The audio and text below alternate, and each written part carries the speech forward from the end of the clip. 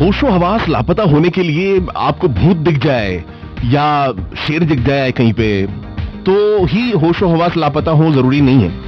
आकाश रानीसन की बात सुनकर के भी हमारे होश लापता हो सकते हैं। रेडियो मिर्ची 98.3 एफएम पर Lapata was composed by Suhel Sen, written by Anita Dutt and sung by के साथ में पलक मुछाल। एक था टाइगर से 9:45 बजने में 30 सेकंड बाकी और बुधवार की सुबह मैं हूं समीर आपके साथ में हेलो इंदौर पे और रेडियो मिर्ची पर दिस गाय 22-year-old इंदौर का लैड यंगस्टर जो कि 15,000 किलोमीटर भारत में अलग अलग एरियाज में साइकिलिंग कर चुका है और लिफ्ट मांग के करीब 45,000 किलोमीटर भारत में सफर कर चुका है सिर्फ अपने सपने पूरे करने के लिए। आकाश, अभी कुछ दिनों पहले ही तुम हैदराबाद भी गए थे साइकिल से। मुझे बताओ, हैदराबाद तो आप जाओगे तो महाराष्ट्र के जंगलों से होकर गुजरना पड़ता है अपने को, वो धारनी परतवाड़ा वाले जंगल जो है उधर ही से गए होगे।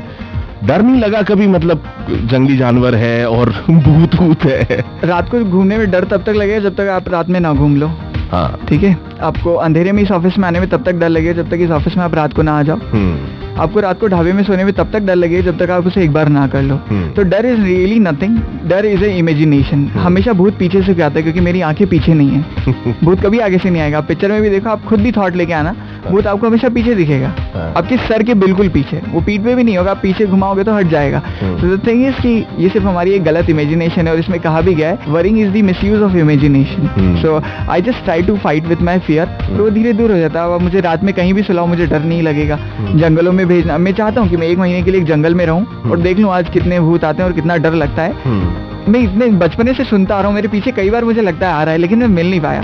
तो मैं सोचा कि अब मैं मिल लेता हूँ उससे फाइनली जा करके और डिसाइड कर लेता हूँ that what do you want. This is a cool guy यार आकाश।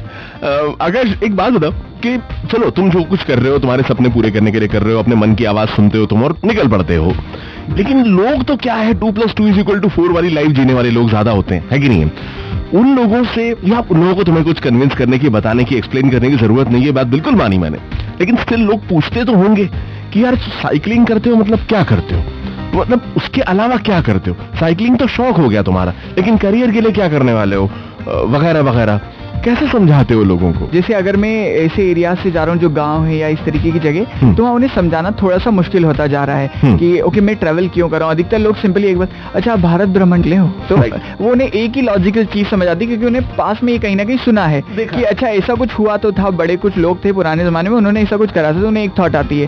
लेकिन जब मैं उन्हें बताता हूँ नहीं मुझे साइकिल चलाने का शौक है या मुझे घूमने का शौक है इसलिए मैं सजा रहा हूँ, मेरे पास पैसा नहीं है अपने ट्रैवल पे लगाने का, लेकिन सपने तो पूरे करने हैं, तो कई लोगों को ऐसी चीज लगती है। लेकिन कई हद तक ऐसा भी होते जा रहा है जो अर्बन जगह पे जो लोग मुझे मिलते हैं सिटीज के अंदर या फिर मॉडर्नाइजेशन जो आ रही है, तो कई सारे ऐसे लोग जिसे सपोर्ट भी करते हैं। वो बोलते हैं कि यार you have got the guts to अपने सपनों को जीने का या ये चीज कर पाने का, तो I we wish you luck कि जो भी तुम कर रहे हो अच्छे से हो। तो मींस दोनों तरीके की अभी वो जगह है, because we are in the developing state. तो अगर जिस दिन हम डेवलप्ड हो जाएंगे सब लोग बोलेंगे सही कर रहे हो, जिस दिन अभी डेवलपिंग है तो थोड़े बहुत थोड़े हाँ थोड़े ना। हाँ, अभी थोड़े हाँ थोड़े ना। सब लोगों को क्या है अपनी 2+2=4 की जिंदगी जीने के बाद घूमने फिरने जाना है, कंफर्टेबल रिजॉर्ट में रहना है।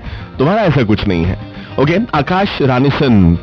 आकाश नाम तो बहुत सिंपल है, सरनेम की कहानी आकाश के अब से कुछ देर के बाद में। फिलहाल 100 आंसू फ्रॉम कट्टी बट्टी, रसिका शेखर, शंकर महादेवन की आवाज में शंकर एहसान लॉय की कंपोजिशन, कुमार के लिरिक्स। हेलो इंदौर पे मैं हूं समीर आपके साथ along with Akash Ranisan the travelpreneur. Cycling करके आने वाले कुछ समय में नेपाल भी जाने वाला है बंदा। सुनते रहो, इट्स हॉट।